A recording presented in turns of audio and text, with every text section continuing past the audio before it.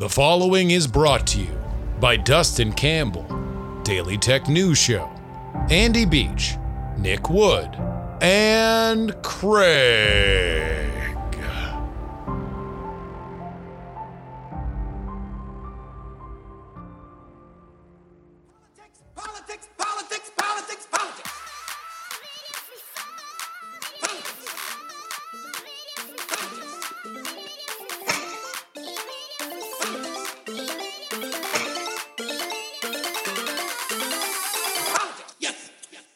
Hello and welcome everybody to the Politics Podcast for July 14th, 2021. It's your old pal, Justin Robert Young.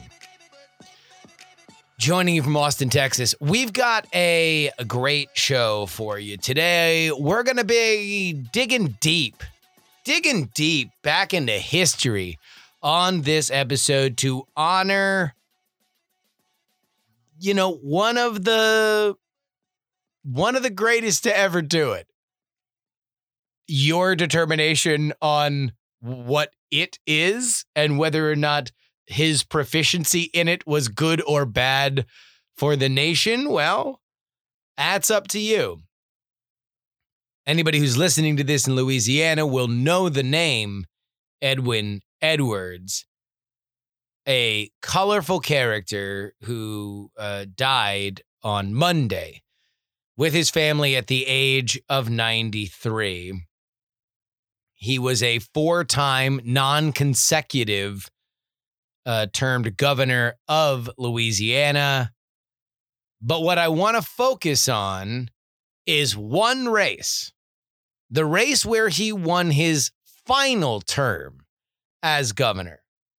The year is 1991, and Edwards, scarred by scandal, marred by corruption, just an old face in an ever-evolving political world, faces off against David Duke, American Klansman David Duke. That's coming up in a second.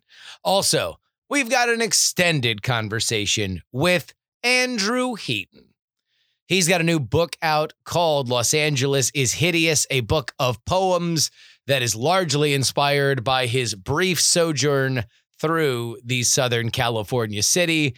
It's a brilliant concept for a book because everybody outside of LA hates LA almost as much as the people inside of LA hate LA. So a book about how much LA sucks will effectively sell to the entire English-speaking population. But we're going to go through things both cosmic and microscopic in our conversation a little bit later. But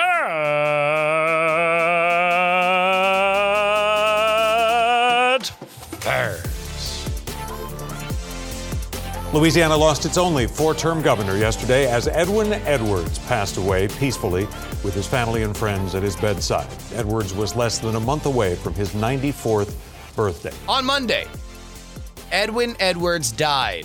He's a politician from a different age, a Dixiecrat who managed to maintain a reputation of effectiveness and corruption through four non-consecutive terms as governor of Louisiana. But none of those terms, or the elections that he had to win to earn them, were as colorful as his last ride. A race that captured the attention of not only the nation, but also the world. A race that I don't believe our modern era of clickbait, blog outrage, and social hyperreaction could even handle. Notorious corruption machine Edwards versus former Grand Wizard of the Ku Klux Klan, David Duke.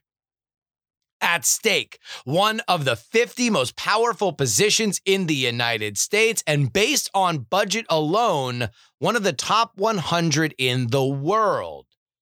Governor of Louisiana. Let's start with Edwards. Edwin is on a comeback trail by the time that we're going to meet him in 1991. He'd previously served 2 terms as governor from 1972 to 1980, and then after being term limited, came back and wins in 1984, serving until 1988. With every moment that Edwards is in power comes accusations. Accusations of corruption specifically. Mob ties, appointed positions bought and sold to the highest bidder, real estate, and even a bribe from the South Korean government. But what defines Edwards is not the fact that he was always mired in corruption scandals, it's how he handled them. Quote Edwards, "It was illegal to give, but not illegal for me to receive." As you might have guessed, Edwards is famous for his wit. Here are a few of his bon mots just to give you a sense of it. "The only way I can lose this election is if I'm caught in bed with either a dead girl or a live boy."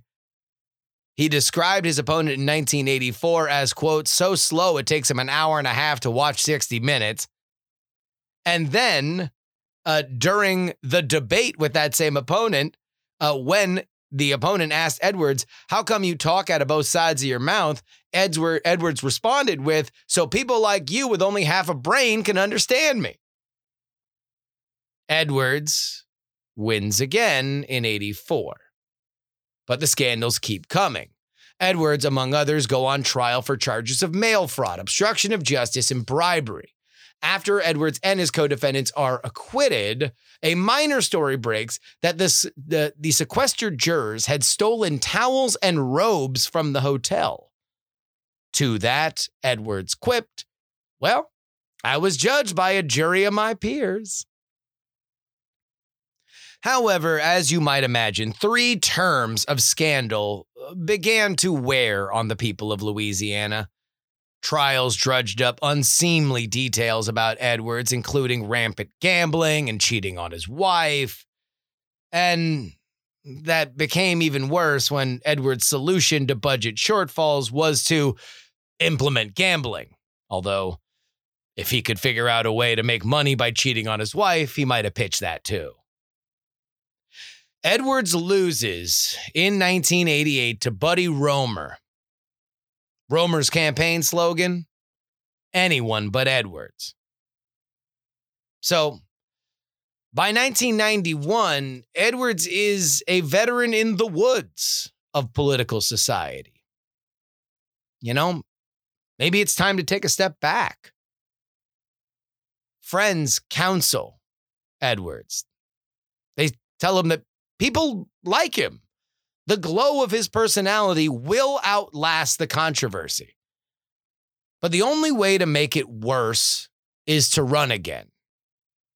Besides, the guy who beat him, Buddy Roemer, who's in his own party, hadn't been awful in his first 4 years. Edwards running would look selfish and gross. Quote Lanny Keller of the Shreveport Journal. "The only way that Edwards can win re-election is to run against Adolf Hitler." Violence. Isn't the Home Secretary right in wanting to throw you out? No, sir. If you take a look at our country, the country that I come from, of course, my national origin's here, but the country I come from, you'll see that there's tremendous violence. The children are afraid to walk into their classrooms. You can't walk on many American streets. And this is the widespread violence that will come to Britain if indeed the non-whites continue to come in this unending stream. The only way people can judge the Klan is by, from our own lips, what we can say about it. And I'm here to say that anybody who wants to be a Klansman, the way to do it is not by being violent, but by being legal and trying to work within the system. David Duke is the son of an oil man and an alcoholic mom. Primarily raised in an all-white neighborhood in New Orleans, Louisiana, Duke realizes quickly that he has both a passion and a talent for racist rabble-rousing. In 1974, Duke founds the Louisiana-based Knights of the Ku Klux Klan, And this is unfortunately something that has continued to repeat in our modern era. This racist loves the media, and the media loves to cover this racist. Duke's Klan was a more professional, cleaned up around the edges version of the organization that had existed through the, late 1800s through the 1940s. It had talking points. Duke, its figurehead, was in a suit and not a robe. He was a young, fresh-faced voice who could talk well on camera. The new KKK was not anti-black, just pro-white. It accepted women and Catholics. But, as it turns out, historically, organizations based on race hatred don't tend to have super stable org charts. Infighting began almost immediately, with some members of the Ku Klux Klan claiming that Duke is a crook. He embezzled money. He wasn't a good leader. I will leave it to whatever intern in the final records of history's archives has the great dishonor of diving deep into these conversations to see which racist was correct. But the result for Duke is that he's run out of the KKK by 1980. And he's looking for a second act. Duke ran for the Democratic nomination for president in 1980, then again in 1988. But it's in 1989 that Duke had his first and only political success story. Duke switched parties. Now a Republican, he ran for a state Senate seat, and it immediately became national news. Republican President George H.W. Bush, former President Ronald Reagan, the president of the Louisiana AFL-CIO, and the president of the Louisiana Association of Business and Industry all backed Duke's Democratic opposition. So understand what that is. The most famous Republican of all time, the sitting Republican president, the head of organized labor in Louisiana, and the business interest of Louisiana, all trying to get together to smother Duke's career in the crib. Unfortunately, it didn't work. In fact, the argument is that it might have backfired.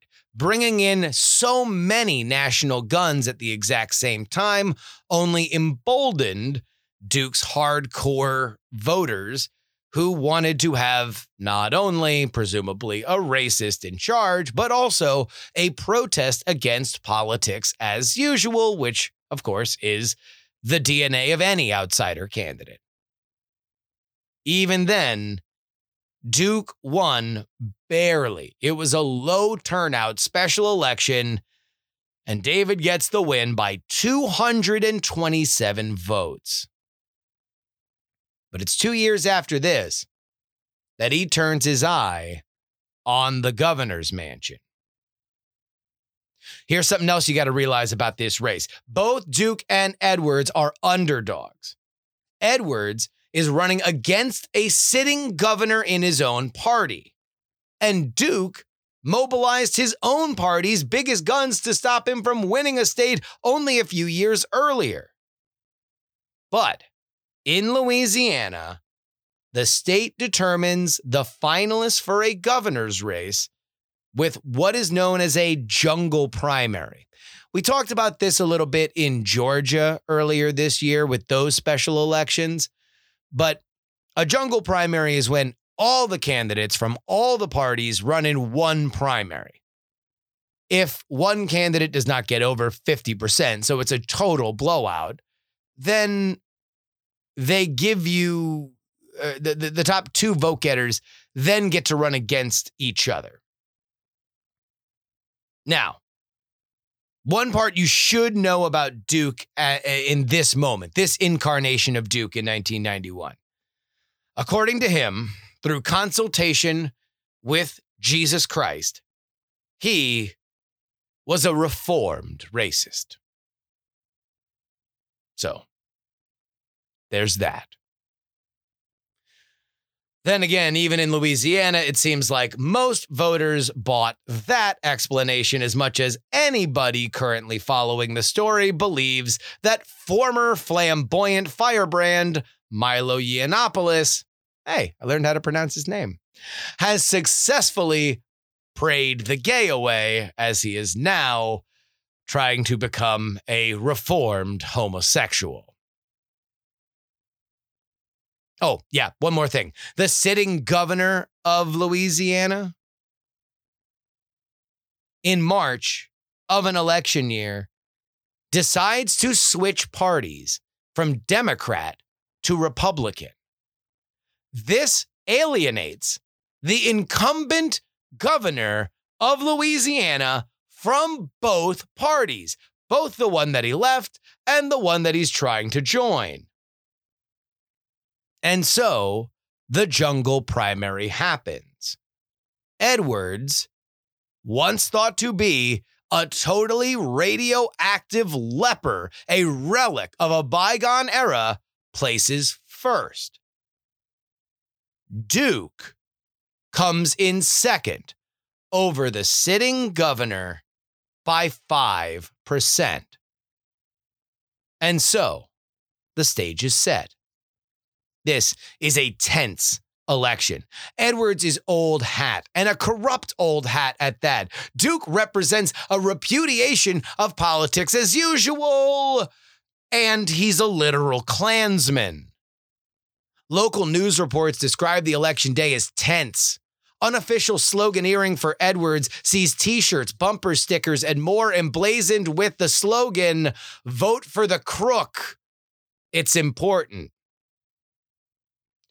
In the only debate, Edwards makes a conservative play for his old job. He knows how to do it, and no matter his past misdeeds, Louisiana is better than David Duke.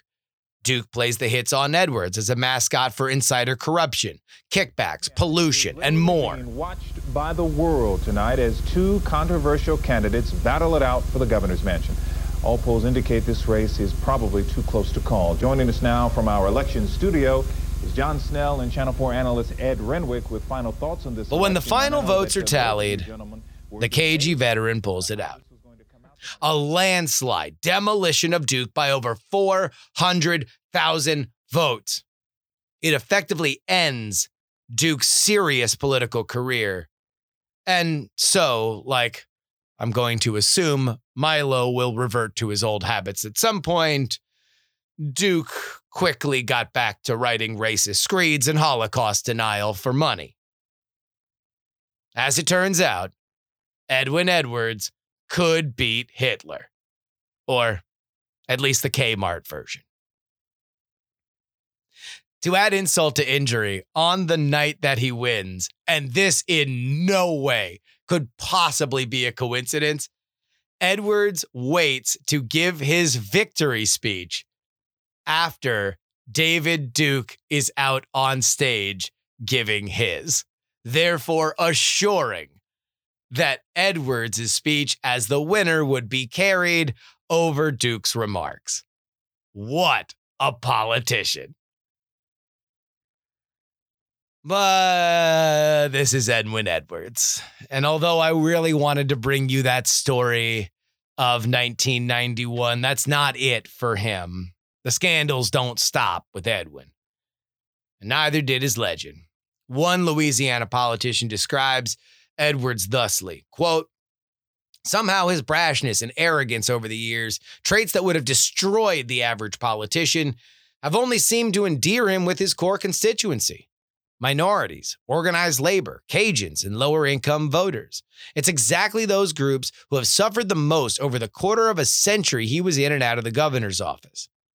Except for some black leaders who attached themselves to his entourage and gained political clout and monetary rewards through favors and appointments, the minority population as a whole has made very little progress culturally, educationally, or socially because of Edwin's leadership." It's complicated. He's popular And especially for a show like this that looks at the mechanics and art of get somebody into a booth and have them press your button, he's an undeniable political animal. But his results are checkered. Not only the corruption, but as we just said, if he was there to be a champion of the working class, you can't really argue that the working class made a ton of strides from the early 70s to the early 90s. And all the while, the accusations never stopped coming. And in the 90s, they started resulting in convictions. It landed Edwards in prison or a halfway house from 2002 until 2013. Nearly as much time in jail as he served as governor. On Monday, he died at the age of 93. Although, you'd be right to be suspicious of the reports. If anyone can cheat death, it's Edwin Edwards.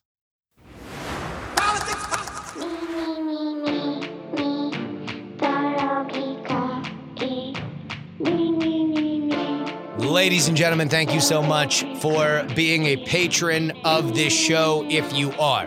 If you would like to be, here's the place you go. TakePoliticsSeriously.com. We got some fun stuff coming up. The money that you guys give me sends me to places wherein not only we can meet in person, but also I can continue to network and make this show better. The next stop is going to be Podcast Movement in Nashville, Tennessee. We are going to have a meetup. We will have details on that very, very, very, very soon. Now, you get something for your money when you are a patron of this show.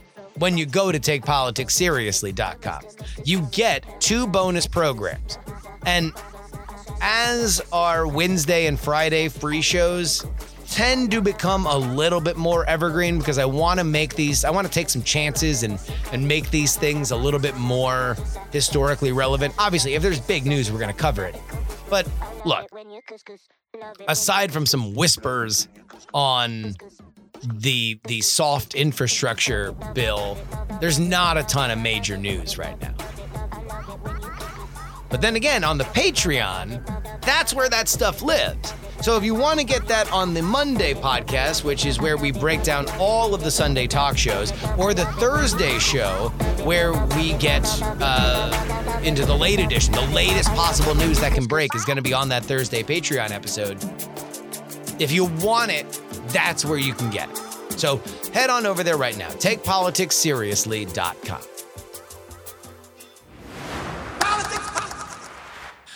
Ladies and gentlemen, welcome to the show. A man for whom needs no introduction. You can just go talk. Is it me, Andrew Heaton? It's you, Andrew Heaton. Great to be back. Yes. I always wanted to do that. I figured this was the moment. Yeah. Andrew has... It was a great power move. I didn't know how to respond. Heaton's got a brand new book out. Everybody needs to buy it. It's not a choice. It's mandatory. Yes. If you like this show, you got to go buy it right now. LAisugly.com is the website, but the book is called Los Angeles is Hideous. Before we get into anything else, let's make sure everybody knows why they need to buy this book. You should buy the book, audience, because it is the funniest book ever written about Los Angeles in coffee table form. There might be some funnier works about Los Angeles by like maybe Chaucer or Shakespeare or something like that. But I'm fairly confident. I think this is the funniest book ever written about Los Angeles. And if you've ever driven through Los Angeles and thought, my God, what a hideous asphalt carbuncle. Why didn't anyone decide this was a good idea? This book is for you. And I know that there are people listening who fled Los Angeles at some point over the last year, as did I, and did the reverse Okie thing and put your mattress on your jalopy and got out of town. This book will make you feel much better. Where were you thinking of moving when LA was first on the menu? Because I remember talking to you about it, but you had just left the Blaze and I think you were just still bopping around Dallas, which is where they're headquartered. I wasn't even bopping around. I had no reason to be in Dallas once the Blaze stopped. I have Dallas is unique unto me in that it is a city that is blazingly neon neutral. Like I don't wish I would kind of like it if LA like broke in half and half of the media relocated to Austin or Chicago or something. That would be beneficial to me. Like I would like that.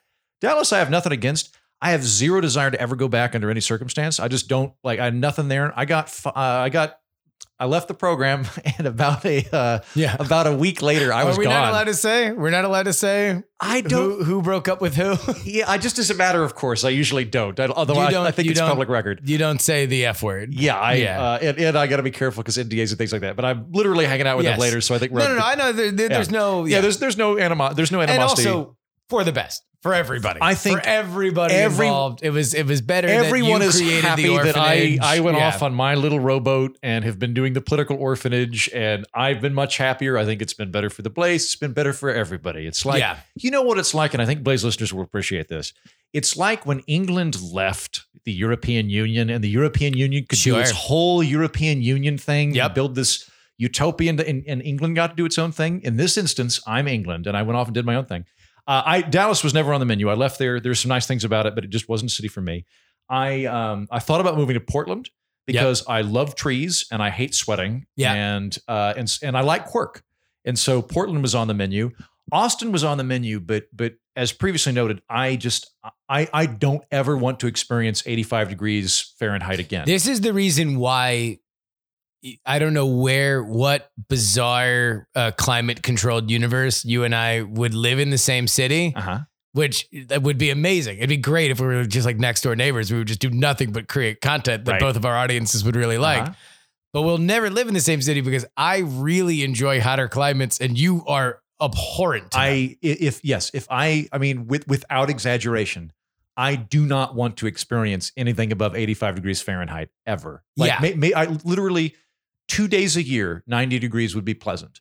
Like 2 days a year to just go, oh man, glad that's over. Yeah. Don't I appreciate the 364 days a year that I don't want to kill myself and all other people on the planet in this horrible oven?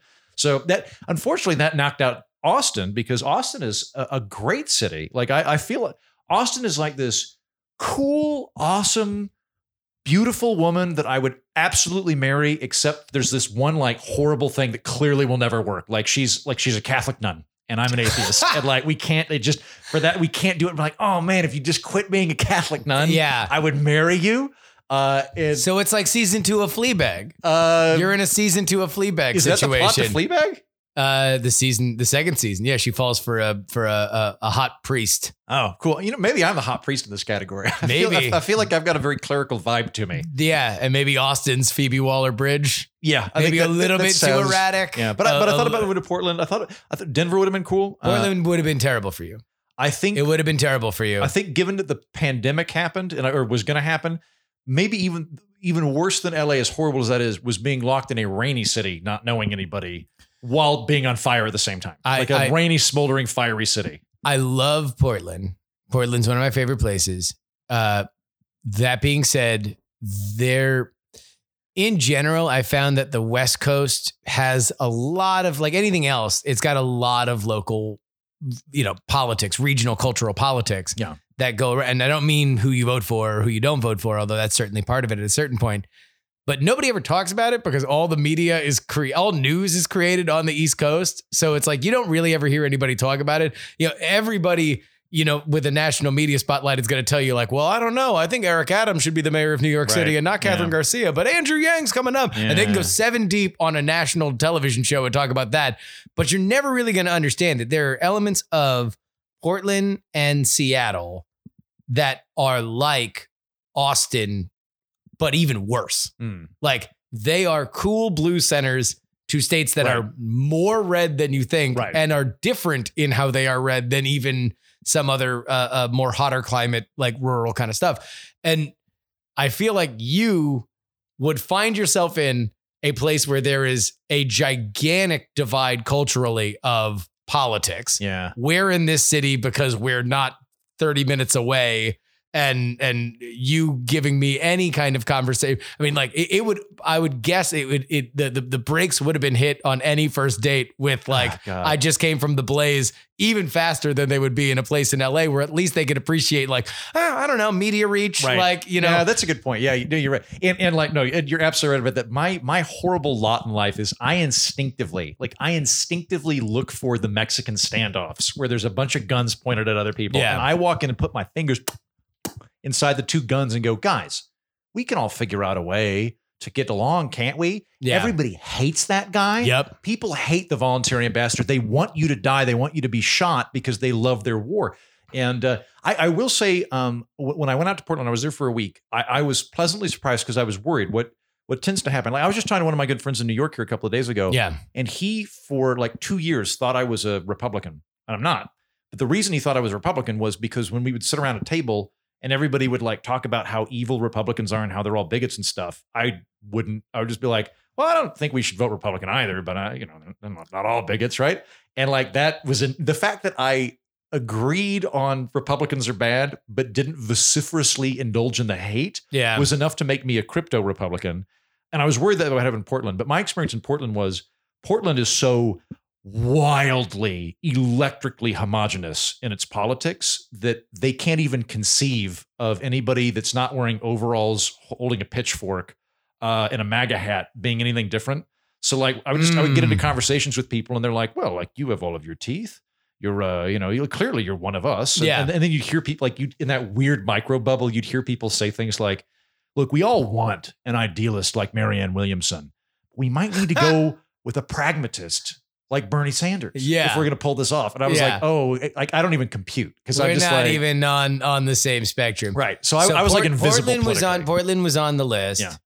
I made a brief pitch for Oakland. Yeah. That might have been the only place because that actually climate wise would be the way to go for you. But you were never really interested in the Bay Area. No, I just don't know that many people out there. I don't have. That said, though, Northern California is stunning. I got to say, like, Northern California is absolutely beautiful. I'm a huge tree guy. Yeah. Like, very much into Shinrin-yoku, forest bathing. Like, yes. I just take weekends wandering around forests and It's Northern one of California. my favorite words that I had never heard until you had mentioned it when you were out visiting in California. One of my favorite moments hanging out with you in Oakland when we were covering it is on Fridays, we would get a beer, smoke a cigar, and walk downtown. And this one time we're walking downtown and I just look, we pass under a tree and I go, is that Myrtlewood? Yeah. And I grab a big bunch of leaves and crush them and start smelling. You just burst out laughing. It was among, when I tell you, dear listener, who I'm sure is delighted by Andrew Heaton stopping by the show, that Andrew Heaton is a cartoon character. Like he is. There's no other way to describe. Like last night, you came back from flying in from Tulsa, and you just, for whatever reason, like you are the only guy who's still without like a boardroom to go to as soon as they get off the plane. I think you're always on a plane in a suit or at least a jacket. Yeah. Like you're like, oh God, I'm running low on time. I got to really bum it on the airplane.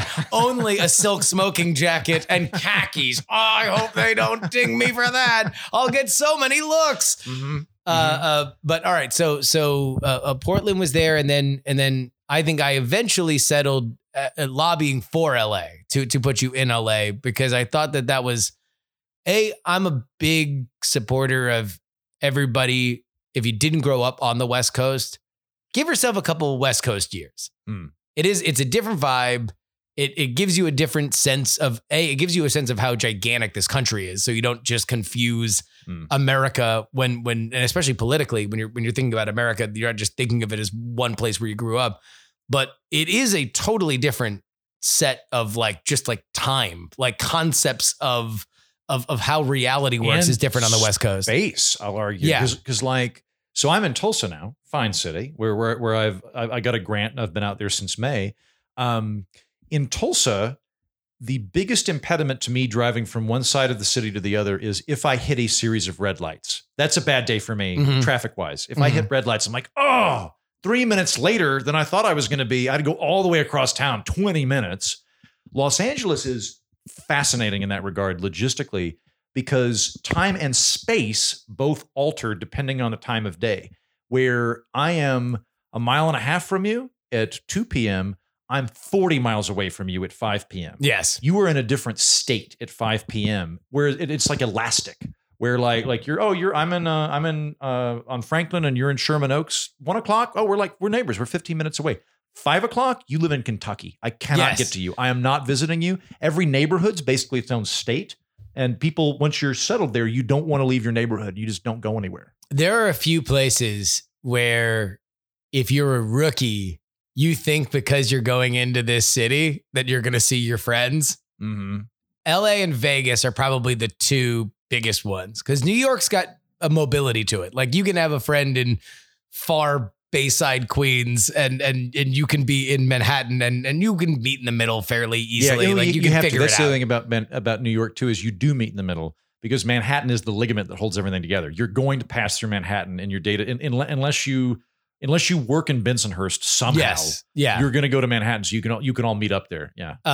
Although you're not going to go from Queens to Bensonhurst. That's not. But Vegas has the vibe where like if you are on the Strip and you know people that live in Vegas and they obviously are not on the Strip, then like you can say like, oh, cool, I'm going to be in like Vegas for X amount of time. And they know, no, you're in a place that's designed to keep your attention. Mm-hmm. So unless we're making very deliberate plans on a very deliberate like hour, then we're not seeing you. Like you're going to be on some edible upside down in a pool bar while somebody is spinning records from, 1985. LA, if you do not make plans with somebody to like meet exactly where they're going to be versus where you are, and you've got like reservations, then there's no way. You might as well be in another state. Yeah. And like this is like, oh, it looks like my hotel's pretty close. It's not. Yes. And it's never going to be. And either you got to go visit, you got to drive to your friend's apartment because you are just learning the hell that is Los Angeles traffic, or you ain't going to see nobody. I'm having like PTSD flashbacks. I hate that city so much. I just like, and I have to explain this to your listeners. It's not that I hate the people. Yeah. It's like, I don't like, it's very common. Like, I really don't focus. Like, there's one or two poems in my book. There's a poem where I make fun of that, like, veneer of like, what do you do? How can I use you? But I don't really focus on that because I don't like, it's not like fake LA. Yeah. Like, so I have really good friends that live in LA. I'm sure that there's really good people there. I don't really have a problem with the people. I just think that city is so astonishingly hideous. I truly think it is an affront. Like if the globe needed an enema, it would go in through LA. It is such an ugly place. It's just this asphalt carbuncle connected by varicose veins of traffic, all leading to strip malls. And it's like, the first time around, I moved there from Edinburgh, one of the most beautiful cities on this or any planet in the world. It's all castles and Georgian architecture and cobblestones and bagpipers. And you move to LA. The third act action set piece of Fast 9. Yes. Yeah. I saw it. It was a couple weeks ago.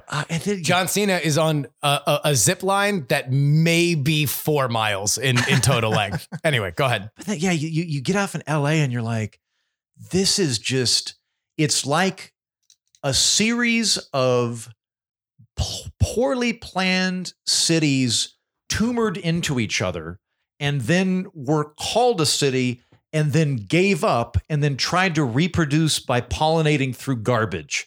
I can't stand it. I hated driving through it. And like the only thing it has going for it is like people are blind to the garbage. They're like, but there's so much sunlight. And I'm like, right, that to me. But you hate that. Because I don't like being hot and sleepy. Yeah. I don't like, but it's like taking this horrible, like 3-day-old spam you found in a Tupperware container in your mom's house and then just smothering it in gravy and being like, look, all the gravy. Isn't it great? Look at all the gravy. I don't care. Beaches are just a desert with a hole at the end. If you want to be tired and surrounded by dead fish and sharks, go for it. But by the way, there's beaches all up and down the West Coast. You can go to any other city that doesn't look like some sort of a abortive attempt at an. LA beaches suck. Yes, they're just also bad beaches. Anyway, you can't get into the water. I realize this is a bit of a tirade. I have to say the book is funny. This is the point. We want to have you on. This is I don't even think that we planned on doing this, but now we're doing all just politics of cities, like as in like not even like what they vote on, but just like the feelings you get within them. Now, in my domestic travels, I've come to kind of put cities in certain baskets. Mm-hmm. LA, I think if I were to do it Pokemon style, where there's like a small version, a medium version, Right, yeah. and then the fully evolved version. Yeah. LA is the fully evolved version of the medium Dallas Yeah. and the micro More Orlando. Oklahoma. Yeah. Like- just sprawl. Well, but it's not quite the same. I guess I don't know where Chicago fits into it, because Chicago is also, but Chicago kind of feels almost more like London. Chicago at least has a core, and like I don't like Chicago actually seems like a city to me. Like But it Los Angeles is like a spread mold out. slime that eventually congealed into asphalt. Like it doesn't have a core. It doesn't have a nucleus. Like a when cell. I remember when we first flew into London, and you realize that Heathrow is like a Right. billion miles away from anything. Or like London Luton, which is actually in France. It's so Yeah. far away. Yeah. But you drive and you're just going through city. Some of it's more built up, some of it's not. But you're driving through city, and for like an hour and a half, like it is just all going through like this large city. And that's where I guess, LA is the sprawl. Here's the only thing that I'm curious that you never found charming, because you do feel like a classic man on some level. And I do, whenever I'm in LA, if I'm going to think about it in its most romantic, before all of these strip malls were CBD stores and who farted bumper sticker custom manufacturers, like it does feel like that Eisenhower 50s, like it has that Art Deco vibe when like everything involving Hawaii was super cool. Like every nightclub was like the Honolulu club. Right. And like really, really cool people would wear Hawaiian shirts. There's a super Hawaiian vibe to it, and like pink flamingos and that kind of thing. I enjoy the actual 1950s Art Deco architecture that you see in LA. I think that's fun. I enjoy the time capsule element of it. It's not nearly as proliferate as people think it is. What mostly exists there is sad attempts at Adobe hovels that someone has spray painted sea green foam onto. That's not the same thing. Yeah. Right. But when you encounter like an actual drive-in or something, that's great. I can bring it back to politics, though. Let's go. Yeah. Because a significant part of the reason that Los Angeles is so horrible, demonstrably, is because of its incredible political failure steeped in racism that has not yet been undone. And it's not singularly unique in this regard. Yeah. But like there's a poem in the book called Sprawl by Edict, which again, I have to stress is funny. Yes. Despite the fact I'm going this on a is tirade a funny here. book. It's a funny book. It's a funny book. LAisugly.com. Go buy it. It's a laugh a minute, but also here's a serious political point about redlining. You're hearing the animus which created this brilliant work of art right now. You're hearing the but behind you the can scenes put this bit. on your coffee table and see people are going to flip it and go like, this is funny. Yeah. Yeah. That's going to happen. So LA, I don't think anybody would deny that it's sprawling and that it's a pain in the ass to get around. And the reason for that is not happenstance. It's not just that it's a big city and that they didn't have an island like Manhattan. It's they made it happen because of racist housing regulations. And I don't tend to be a person that like points at stuff and goes, that's racist because ... because I hold back. These were overt racist housing regulations. Yeah. The state of California, and again, this is not unique unto California or Los Angeles, but it's emblematic of it. The first zoning regulations LA had was specific to Chinese immigrants. And I looked into this. The original zoning regulations were you couldn't have laundries in the city limits of Los Angeles. And I was like, okay, well, that kind of makes sense because maybe chemicals. No, it's because Chinese people owned the laundry facilities. They didn't want any laundry people there, which is Chinese people there. Then under FDR, and this is when LA becomes LA, under FDR, there's the Federal Housing Commission, which is trying to get everybody in America a mortgage. And the city fathers of Los Angeles went, wait a minute, could black people get mortgages? And they're like, technically, and they're like, oh, we got to stop this. How are we going to stop this? And what they decided was that black people prefer apartment complexes and multifamily units. Yep. And so we're going to ban them. And they did, and it's still on the books. Los Angeles, at this time, 80% of the developable real estate that you could build a home in Los Angeles legally cannot be a multifamily dwelling. You cannot legally build apartments in 80% of Los Angeles. And the other thing that they had going for them was they wanted to zone things to have neighborhoods of individual houses. Yeah. Because one, white people, And two, they were part of neighborhood covenants, where in order to buy a house in that neighborhood, all of the neighborhood had to agree, meet you and agree you were the right kind of people. And it was an overt, specific attempt to keep black people from moving into Los Angeles.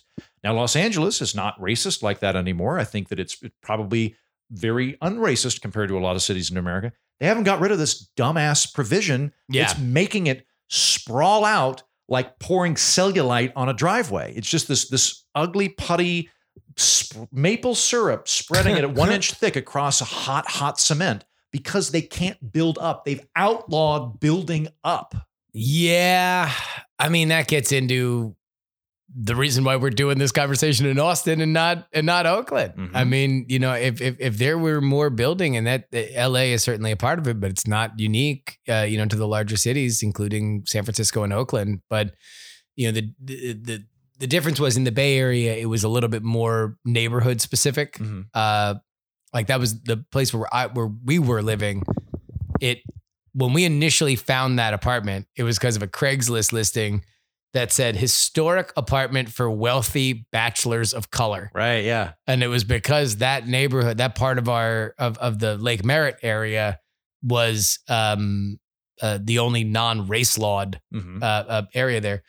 But yeah, I mean, and you can say that those are chickens that are coming home to roost because those laws on the books, for whoever they benefit, whatever racist, nefarious purpose they benefited back then.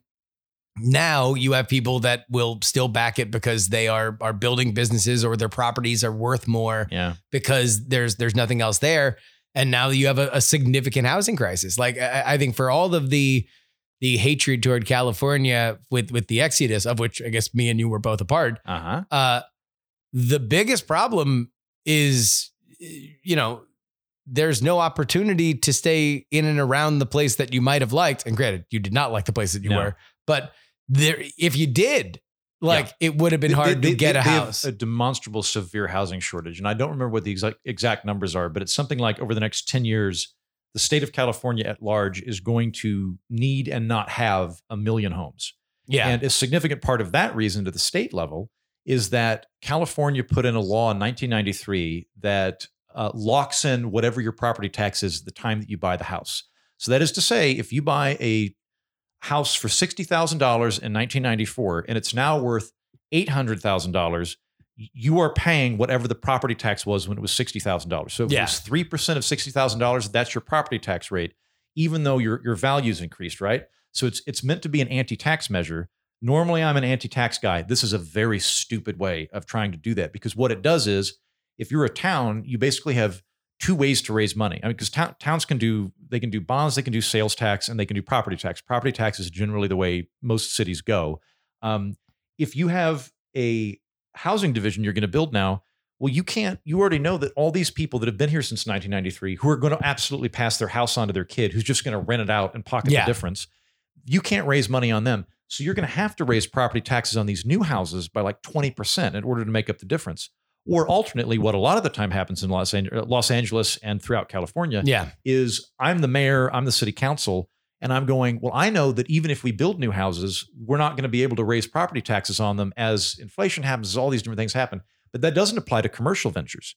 So I'm going to look and go, what I need to do is I need to try and find some place that sells a lot of stuff because I can charge them on sales tax, which means used car dealerships. Yeah. So what I'm going to do is I'm only going to zone for used car dealerships. I'm only going to zone for crappy, hideous retail strip malls because those have merchandise turnover that I can charge for sales tax in order to fill the municipal coffers to pay for roads and stuff because I'm not going to get it from property tax. And so I'm legally not going to zone an adequate amount of houses to be built. I don't see anything changing there either. No, I don't. For one as thing, much as you hate it, like the weather is if you indeed have pores that can tolerate sweat, like LA is a good climate. It's not my favorite. Yeah. But the Bay Area was always a touch too cold, but here's what it is. The same. Yeah. Almost every day, that's almost why all LA year. exists. LA exists because it doesn't rain and it makes it very easy for shooting. That's it. There's nothing wonderful about LA. It's just a desert. Even though all the morons there want to have lawns and water it like it's goddamn Vermont. And then they're amazed that they have a friggin' drought every couple of years because they haven't adapted to the fact they live in goddamn Arizona. Exactly. They want to pretend they live in the Phoenix. Mediterranean. That it's fancy Phoenix. Yeah. Two of the poems of the book that deal with this climate stuff. One of them is called Only Cowards Fear Winter. Yeah. And I didn't quite get it out of my system. So there's a follow-up poem called More About Cowards in Winter. So I have a lot of that stuff in there. I think you're right. I don't think it's going to change because people that are too febrile to handle frost will always gravitate towards Los Angeles. And then beyond that, a lot of these regulations that we talked about, there's too many entrenched interests. The property thing that I just mentioned, that's a statewide issue. Anybody that has a house, which is to say the people with money, don't want to get rid of that. Like, why would you voluntarily suddenly, change your yearly property tax from like $200 to $4,000? It's an insane investment. It's a great investment. So no one's ever going to get rid of that. That would require. I mean, it would require like just basically fiscal implosion in California to the point where they rewrote the Constitution or something. So yeah, I don't think it's going to change very much. What I think could change is what's happening in a lot of cities, which is just the pandemic proved that a lot of us can work remotely, and a lot of people have left. LA and New York will always be LA and New York. Like New York is always going to be like, I had on Larry Sharp on my program a few months ago, who's in Manhattan, great guy, really fun guy. And he was like New York will always be New York. It'll always be a theater hub. It'll always be a comedy hub. But like in the case of New York, a lot of the finance is leaving because a lot of the financial companies that didn't think you could remotely trust your idiot employees to work from home are now, been doing it for a year, and they're going, wait a minute. So I can hire somebody from like Oskaloosa for $40,000 as opposed to the $120,000 I was paying some guy in Manhattan. Meanwhile, the people that moved to Manhattan from Oskaloosa are like, can I just go back to Oskaloosa? Like, I'm 40. I don't want to be here anymore.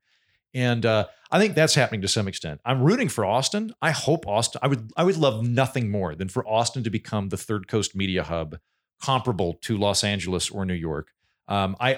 As a creative person, as a comedian, it only benefits us to have more spots to go to. You need a critical mass of creative, funny people that you can interact with.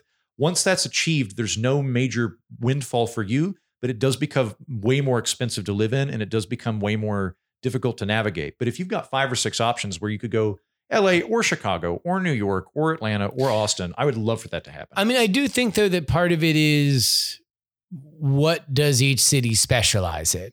Like, Chicago, if it's not, the media capital of the Midwest, nationally is like improv. Like improv comedy, if you want to be an improv, you go to Chicago for X amount of time. Like even if you're in New York, you want to play, you want to do shows in Chicago, Absolutely. Right? And Los Angeles is a meat grinder that starlets are tossed into. It spits out bits of porn star. Basically, yeah. I mean, so film, TV, the rest of the media is in New York. Right. Comedy is in New York. Theaters in New York. Theaters in New York for theater. No, and what I wonder is there was a homogenization that happened through my 20s where like I think people who are younger than I am don't really appreciate the fact that like if at any time on a random whim, you, person who does not live in New York, LA, maybe Miami, and like 3 or 4 other select cities have had the following Saturday, woke up a little late, went to brunch with like a menu that had a billion different things, and you substituted 4 of them, and maybe there was an omakase option where some chef brought you a thing, and then you went to a brewery and they had a bunch of things that they had literally just made over the last few months, and then you went to an independent movie theater and you saw a movie by a director that just came out 2 weeks ago. That used to be a thing that happened in 3 cities. Yeah, 100%. Like now it happens in every major city that you can name. And that's every city that is in Johnny Cash's "I'm Been Everywhere." Right. Yeah, you're and right. They all have exactly that experience. That's perfectly well. No, and you're exactly right. So like I'm back in Tulsa, right? Or I'm back in Oklahoma. I'm now in Tulsa. In Oklahoma in like the early 2000s, I think Delta thought about making its hub in Oklahoma City, and it literally went, we can't do that to our employees. Like we can't, there's nothing to do here. There's some cows and a lot of cars. And I get it, right? But like now there's all this stuff going on. The other thing that I've noticed too, that was lost on me, and like you're 100% right. Like now that I'm in Tulsa talking to people from Tulsa, they're like, 10, 15 years ago when they were growing up, there was nothing to do. There was like a movie theater and a mall and a dumpster you threw rocks at. And exactly. That was the entirety of what you could do. That was a hot Saturday Otherwise, night. it was just premarital sex, cranking out babies in the back of a car. And exactly. Yeah. But that has changed. Now there's stuff to do. The thing that I'm trying to wrap my head around is I think that there is while it would vary for everybody, I think that there's sort of like a mean optimal size for a city where you get all the fun stuff without being overwhelmed by it. So like 10,000 person city, you're not going to have a lot of stuff to do. It's just, it's not capable of sustaining quirk. You need, you can maybe have like the odd, like Taos, New Mexico, or like Marfa or something like that. You can have an artist colony, right? But generally speaking, if you're going to like Jowls County, Wisconsin, you're not going to find a lot of stuff to do, right? No. You need to have like probably 300 to 400,000 people minimum, I think. And at that point, you get 400,000 people, you can have like Thai food, sushi, you can have restaurant options, you can have weird stuff.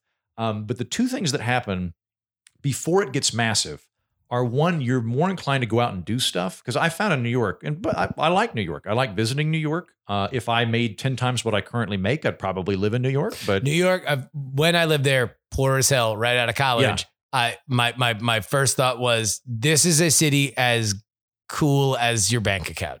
Yes, like 100%. if you're balling, great and that was even pre-Uber. Like that was just like, oh yeah, it'd be nice to take a cab when I'm going out, as opposed to huddling onto the subway or wondering whether or not the last train is already leaving so I can get back to my apartment or whatever. It's like, oh no, everywhere I go will be in Manhattan. I'm going to live in Manhattan. And that'll just be what it is, because I'm rich as hell and I live in New York. To enjoy New York, you need to either be very young, where you can like live in bunk beds and it's funny, or very wealthy or very hot. Now, in my case, I'm incredibly handsome, but I'm not that young anymore, and I'm certainly not that wealthy. The thing that I found that happens in New York clearly has a billion things to do. You have to work. Whatever to get you can New think York. of, somebody is doing it the exact way you think about it right now. You want to go kite flying with blind Hasidic Jews, you can do that. That microculture probably exists. Yang dominated that demo in the sadly, that was the only one that Yang dominated. Unfortunately, tripled down on it. But the two things that happen in a huge city like that I noticed is, because you are so overwhelmed and bombarded with stimulus all the time, you get a kind of hunkered down citadel mentality to some extent, where you either just hang out in your neighborhood. I think a lot of people from New York tend to do that, where I live in the Little Italy, or I live in whatever my borough is, and I don't really venture forth from there. Or I found that like despite how diverse New York is, I subconsciously ended up clumping with other like aspiring upper middle class college educated people. And it ends up, you don't do as much because you're so exhausted, and you're more likely to stay home, at least in your 30s plus, and like watch Netflix than go do things. Tulsa, size of that city, not that psychologically arduous to wander outside and look for things to do. So you can just be like, all right, it's 6, I'm kind of hungry. Why don't I just walk around and I'll just see what's good. The other day, there was this adult tricycle race where they shut down Denver Avenue or Boulder Avenue. And it was this adult tricycle race, and 600 people gathered to throw water balloons at them. And it was just like, sending me the weirdest videos. Yeah. Heaton, just apropos of nothing, first a couple weeks ago sends me a thing where I have to watch it 3 times before I realize it's him diving into a tank and noodling a catfish, a 70-pound catfish out of a fake cave, while people cheer. I'm like, is this like a side gig? Like, it's how you become mayor. It's like Excalibur. Whoever's able to get their hand into the mouth of the catfish and hoist them up out, then you become mayor. Sadly, he's scurried away, so I'm not mayor. And I'm like, I sent you like a coy kind of like, what? Like hoping there'd be an explanation. Nothing. Like absolutely no follow-up. Then like 2 weeks later, it's just like, oh guys, sorry, I can't play VR board games with you because, and then just a clip of what looked to me like Mario Kart, but I guess it was adult tricycles. And they come around this corner, and I can only describe as either snow cones or balls of ice or partially jagged freon, like just a hailstorm, like 300, like our arrows will blot out the sun, so we'll fight in the shade level of projectiles slamming into these tricycles. And again, I'm like, what is happening in Tulsa? Nothing. Like, so you are living in a quirky city. Yeah, I'm living in a quirky city, and it's similar to Austin, because Austin's a quirkier city. What's interesting about Tulsa is it doesn't know it's quirky. I love Austin. Nothing negative to say about Austin. Austin's very aware it's quirky. It's Austin. I think Austin, and this I might like if you're from Austin, you're gonna get pissed off by this. Keep it to yourself. I think Austin's officially transitioned from quirky to cool. Oh, it's like this is like hip Whole Foods level now. I think. Oh, because it used to be like taco store that sells gramophones. Now it's Whole Foods, and I've got a scarf. Like Portland is quirky still.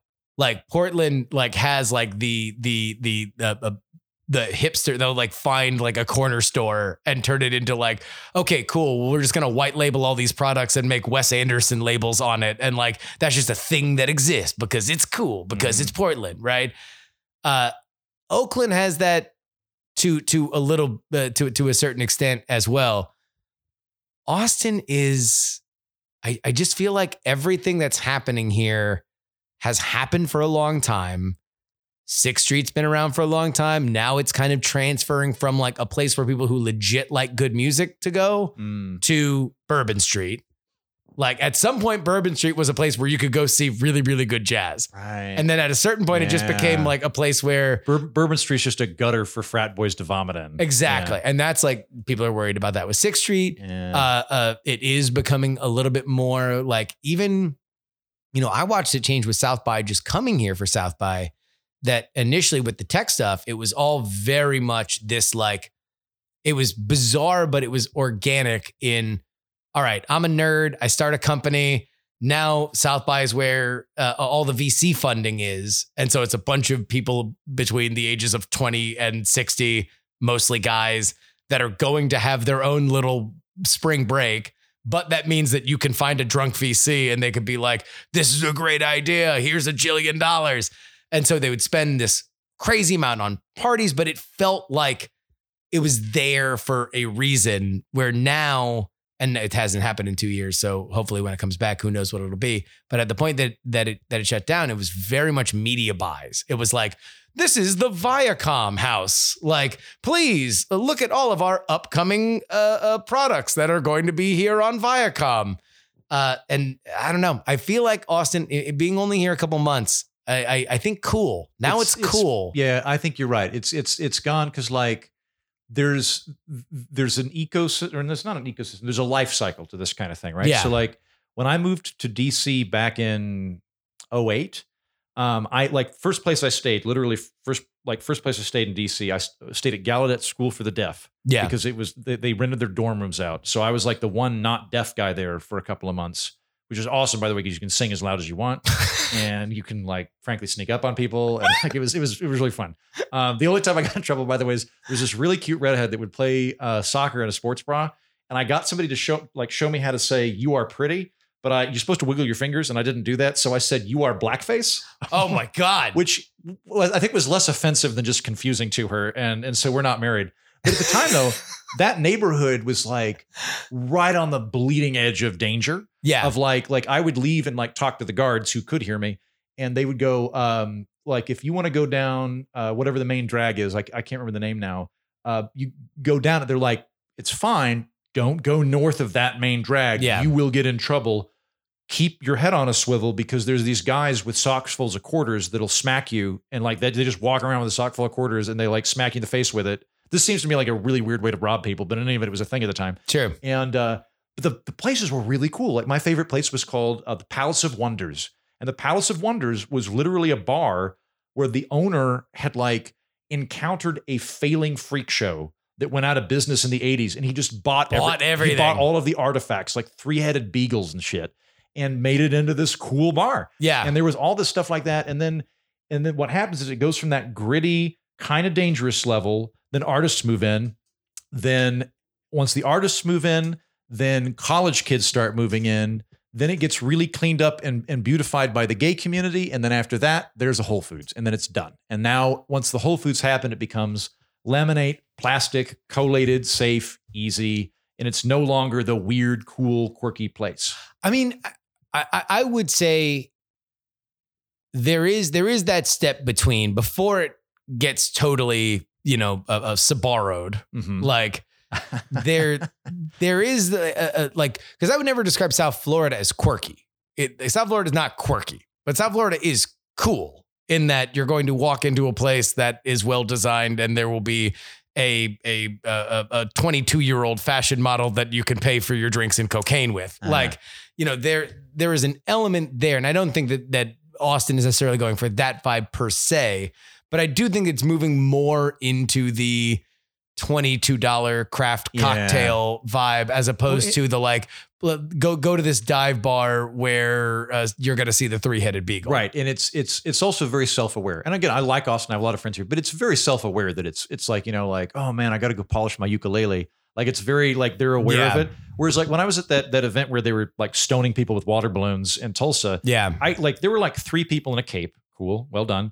Everybody else though, I got the distinct impression that they just wandered out of their house and like, hey, we're throwing water balloons at folks on Boulder. You want to come? Shit, yeah, it's hot out. Like, and we're unaware of how weird it was. We're just like, this is a fun activity. I guess maybe part of it is like, is this the most fun this city's ever had? Tulsa for sure. And so it's like when you're on the come up, that's what it is. Yeah. Is that it's like something really fun happens, and then everybody says because it's the most fun that city's ever had, that the next year they're like, oh my God, are you going to go to that thing? It was so much fun last year. Mm-hmm. And then it becomes a tradition, and then it becomes homogenized, and then it's sponsored by Citigroup, and then somebody falls when they get hit with the water balloon. So now everyone just yells water balloon when they go around turn 3. Right. And then eventually it just ends because nobody cares. Yeah. Well, and I think the other thing too is I think going back to the optimal city size, I do think there's an optimal level to be a melting pot, right? So like New York is historically not a melting pot. New York is historically a mosaic city. There's an Italian neighborhood. There's Germantown. There's all these different neighborhoods, and they peacefully get along for the most part. But they're very they're homogenous pockets buttressed against other homogenous pockets. And my experience there was that while it wasn't ethnically segregated so much, it was definitely socioeconomically segregated. Like it was, I encountered all sorts of diverse people from different ethnic backgrounds and income levels driving my Uber. And that was like the extent of it, right? Whereas like Tulsa, mid-sized cities in general, I go to the cigar bar, which when you come visit, I'll take you there. Yeah. The cigar bar that I go to, it's one of 2 cigar bars in Tulsa. So if you like cigars, you're going to go there. The result is it is the coolest, most pluralistic, diverse social environment I've ever hung out in my life. It is a combination of urban black guys that rock up with bling, white pudgy fat guys in plaid shirts from the surrounding suburbs with accents. Yeah. There's this older, fantasy baseball league there's guys. An older farmer that looks just like if Prince Charles had an affair with a lady in Oklahoma. There's one of my friends is transgender. One of my other friends is an older gay black guy. And like everybody gets along. And the deal is like you're going to meet all those people because you have to. And we've all agreed beforehand we're going to be friends. We've all decided we're going to be chill with each other. You have just described the awkward conversation Avengers. But it's great that like I'll go get a beer there once a week. And when say there's a porch, when somebody parallel parks, the whole bar, gay, straight, transgender, white, black, everybody shouts how many times they've had to back up. Oh, they really? count 1, 2, 3. And by the time we get to like 6 and we're all laughing, it's like, we're all on Team Human. That's good. And it's just a nice, I don't know. It's very melting pot experience. I will say I love cigar bars. Yeah. Not just because I love cigars, but because there's something about it being smoking having been demonized forever, like cigars just being unpleasant for a large percentage of the population, that like there is just a friendly vibe. Like you walk into a cigar bar and like, and as much as I do believe that every a stereotype that you just described, right, is somebody that if you just randomly were waiting in line with them, the DMV, they wouldn't like, aside from you would be the only one who would flip your hat comically down your hat. Amethyst pendant? Wherever did you get it? Exactly. Well, hello. And then do your little beginning musical montage. But everybody else, it was like, maybe it take a little bit, right? Somebody might, take a little bit to warm up. Not at a cigar bar. Everybody is very happy, to talk. Everyone's very inviting to start a conversation. I was actually at a cigar bar here in it wasn't a bar, it was just a cigar place in Austin. And actually, I just described Austin as not quirky, and I will now explain that I'm at this cigar place, and there is all the Japanese names. I know one, Shinrin Yoko. Okay. And there's a term samurai. What is a samurai wearing? I think just armor. No, not armor, just the cloth. Like just the Kimono? I see. I want to. Is that a unisex thing? I don't know. Okay, whatever. Half of my Japanese terms are from the Ninja Turtles, so I don't. A kimono for a guy, if that is good or bad, whatever. Like just. There's a Japanese dude wearing that. He also has the samurai, ponytail. Oh, okay, yeah. But he was just sitting there watching the Euros. This is getting quirkier by the second. He's watching the England Italy Euro final, and it's just the nicest guy in the place, sitting right next to me. Whenever my cigar goes out, he's offering his cool lighter and everything. Anyway, I think Austin still has it. It's just aware of it. Like when I was here last time, one of my friends was showing me this picture. One of her neighbors he gets very drunk, puts on a full suit, like pink bunny costume, and then rides a horse around East Austin. So there's still a fair amount of that. Austin definitely has that, like, welcome to Austin. You go into the turtle race? Like, that's definitely here. It's just that I think a lot of the cool kids are aware of it and want to like build it into who they are, right? Yeah. I might have said it too soon. Maybe I'm only willing to say Austin is verging on cool from quirky. We'll see. Whereas I think Los Angeles traffic's in hot. Like, are you hot? Are you young? Are you gorgeous? Like, I was really thrown off by the sheer amount of, like, you meet all these old dudes that are clearly in their 70s that are just, from what I can tell, is running like jet black shoe polish through their hair. Yeah. You meet ladies that kind of look like cats because of the amount of cosmetic surgery they've had.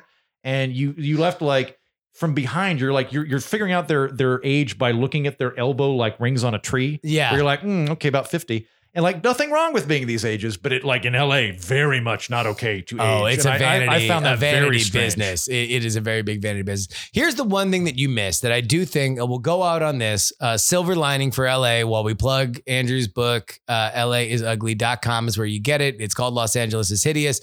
Please go buy it on Amazon. Leave reviews. Really help. But also buy it. So the one thing that I feel like you never got a chance to be a part of that is in LA that I do think is extraordinarily valuable, especially for creatives. Swingers parties. Well, there's that. There is so many polycule opportunities for you. Just cuddle puddles as far as the eye can see. Just the element of, I've met 3 friends. We're going to shoot a short film. I agree. No, that is this weekend. And it's like somebody that has pro level cinematography and you are writing a funny script. I do feel robbed about that because that is something that I'm very aware of. Like, you do, as a creative person, you do feel like a mosquito above a throbbing vein when you're in Los Angeles. You're aware that, yes, I am with you on that. And that's why I moved out there, was I thought I'd be making fun stuff. I thought I'd be meeting cool people. And like, I happened to get an apartment 1 month before lockdown. Which utterly obviated that. That was the cruelest. It was the cruelest so thing. Like, not happening now. But yeah, there are benefits to LA. You know, I didn't get to appreciate any of them. No. So far, the balance is not in its favor. You like, knowing you, it was the worst possible situation. Yes. It could not, like, it was only lacking Jigsaw from the Saw movies. Like, by the end of it, to be like, have you considered what you've done? It was everything you like in life, taken away, everything you hate in life, magnified by 100. God. But you, dear listener, will have something that you love in life when you get LA LAisUgly.com. That is Los Angeles is Hideous. That's the name of the book. LAisUgly.com is where you get it. Yep. Los Angeles is Hideous. Poems about an ugly city. It will change your life. It will. Andrew Heaton, always a pleasure. Always a pleasure. Thank you for having me on.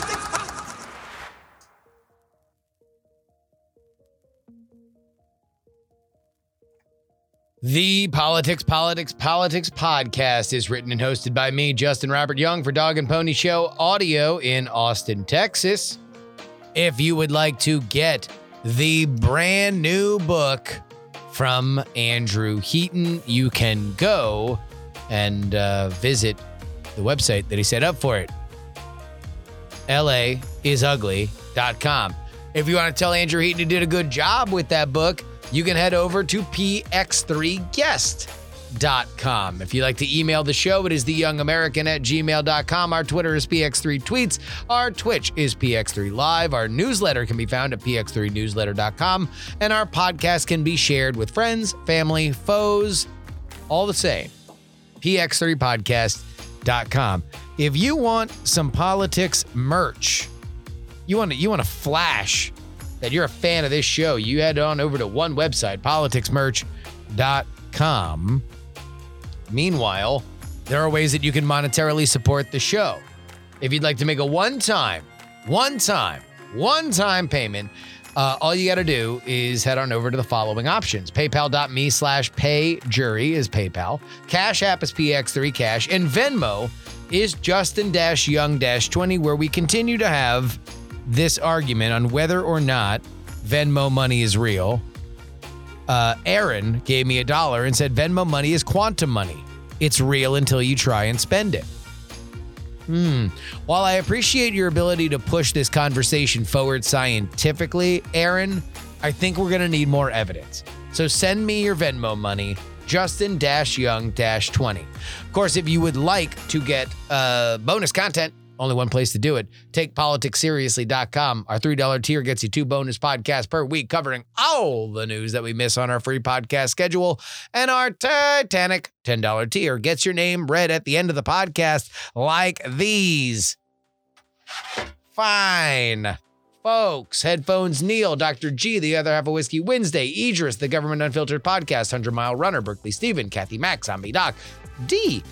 Really?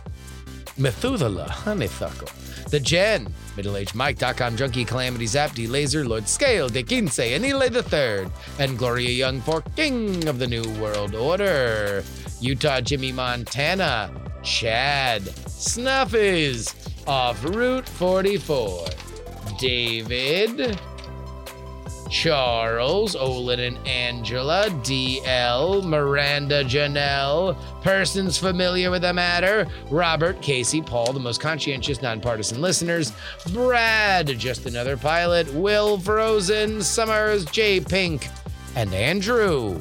One more time, if you would like to have your name read at the end of the show, one place to do it, TakePoliticsSeriously.com. Next episode on Friday, we are going to have Matt Donnelly talking about the politics of Springsteen. Very excited for that. Join us, won't you? Till then, this is your old pal Justin Robert Young saying some shows talk about politics, others talk about politics, and still more talk about politics. But this is the only show that dares discuss How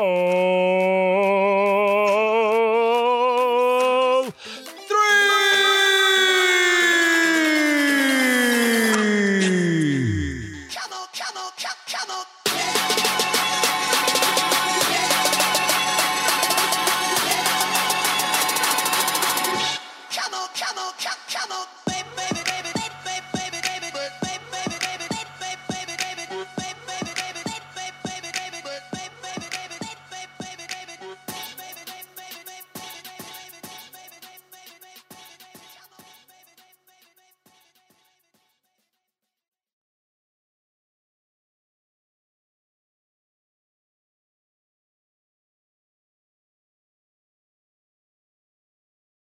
Diamond Club hopes you have enjoyed this program. Dog and Pony Show Audio.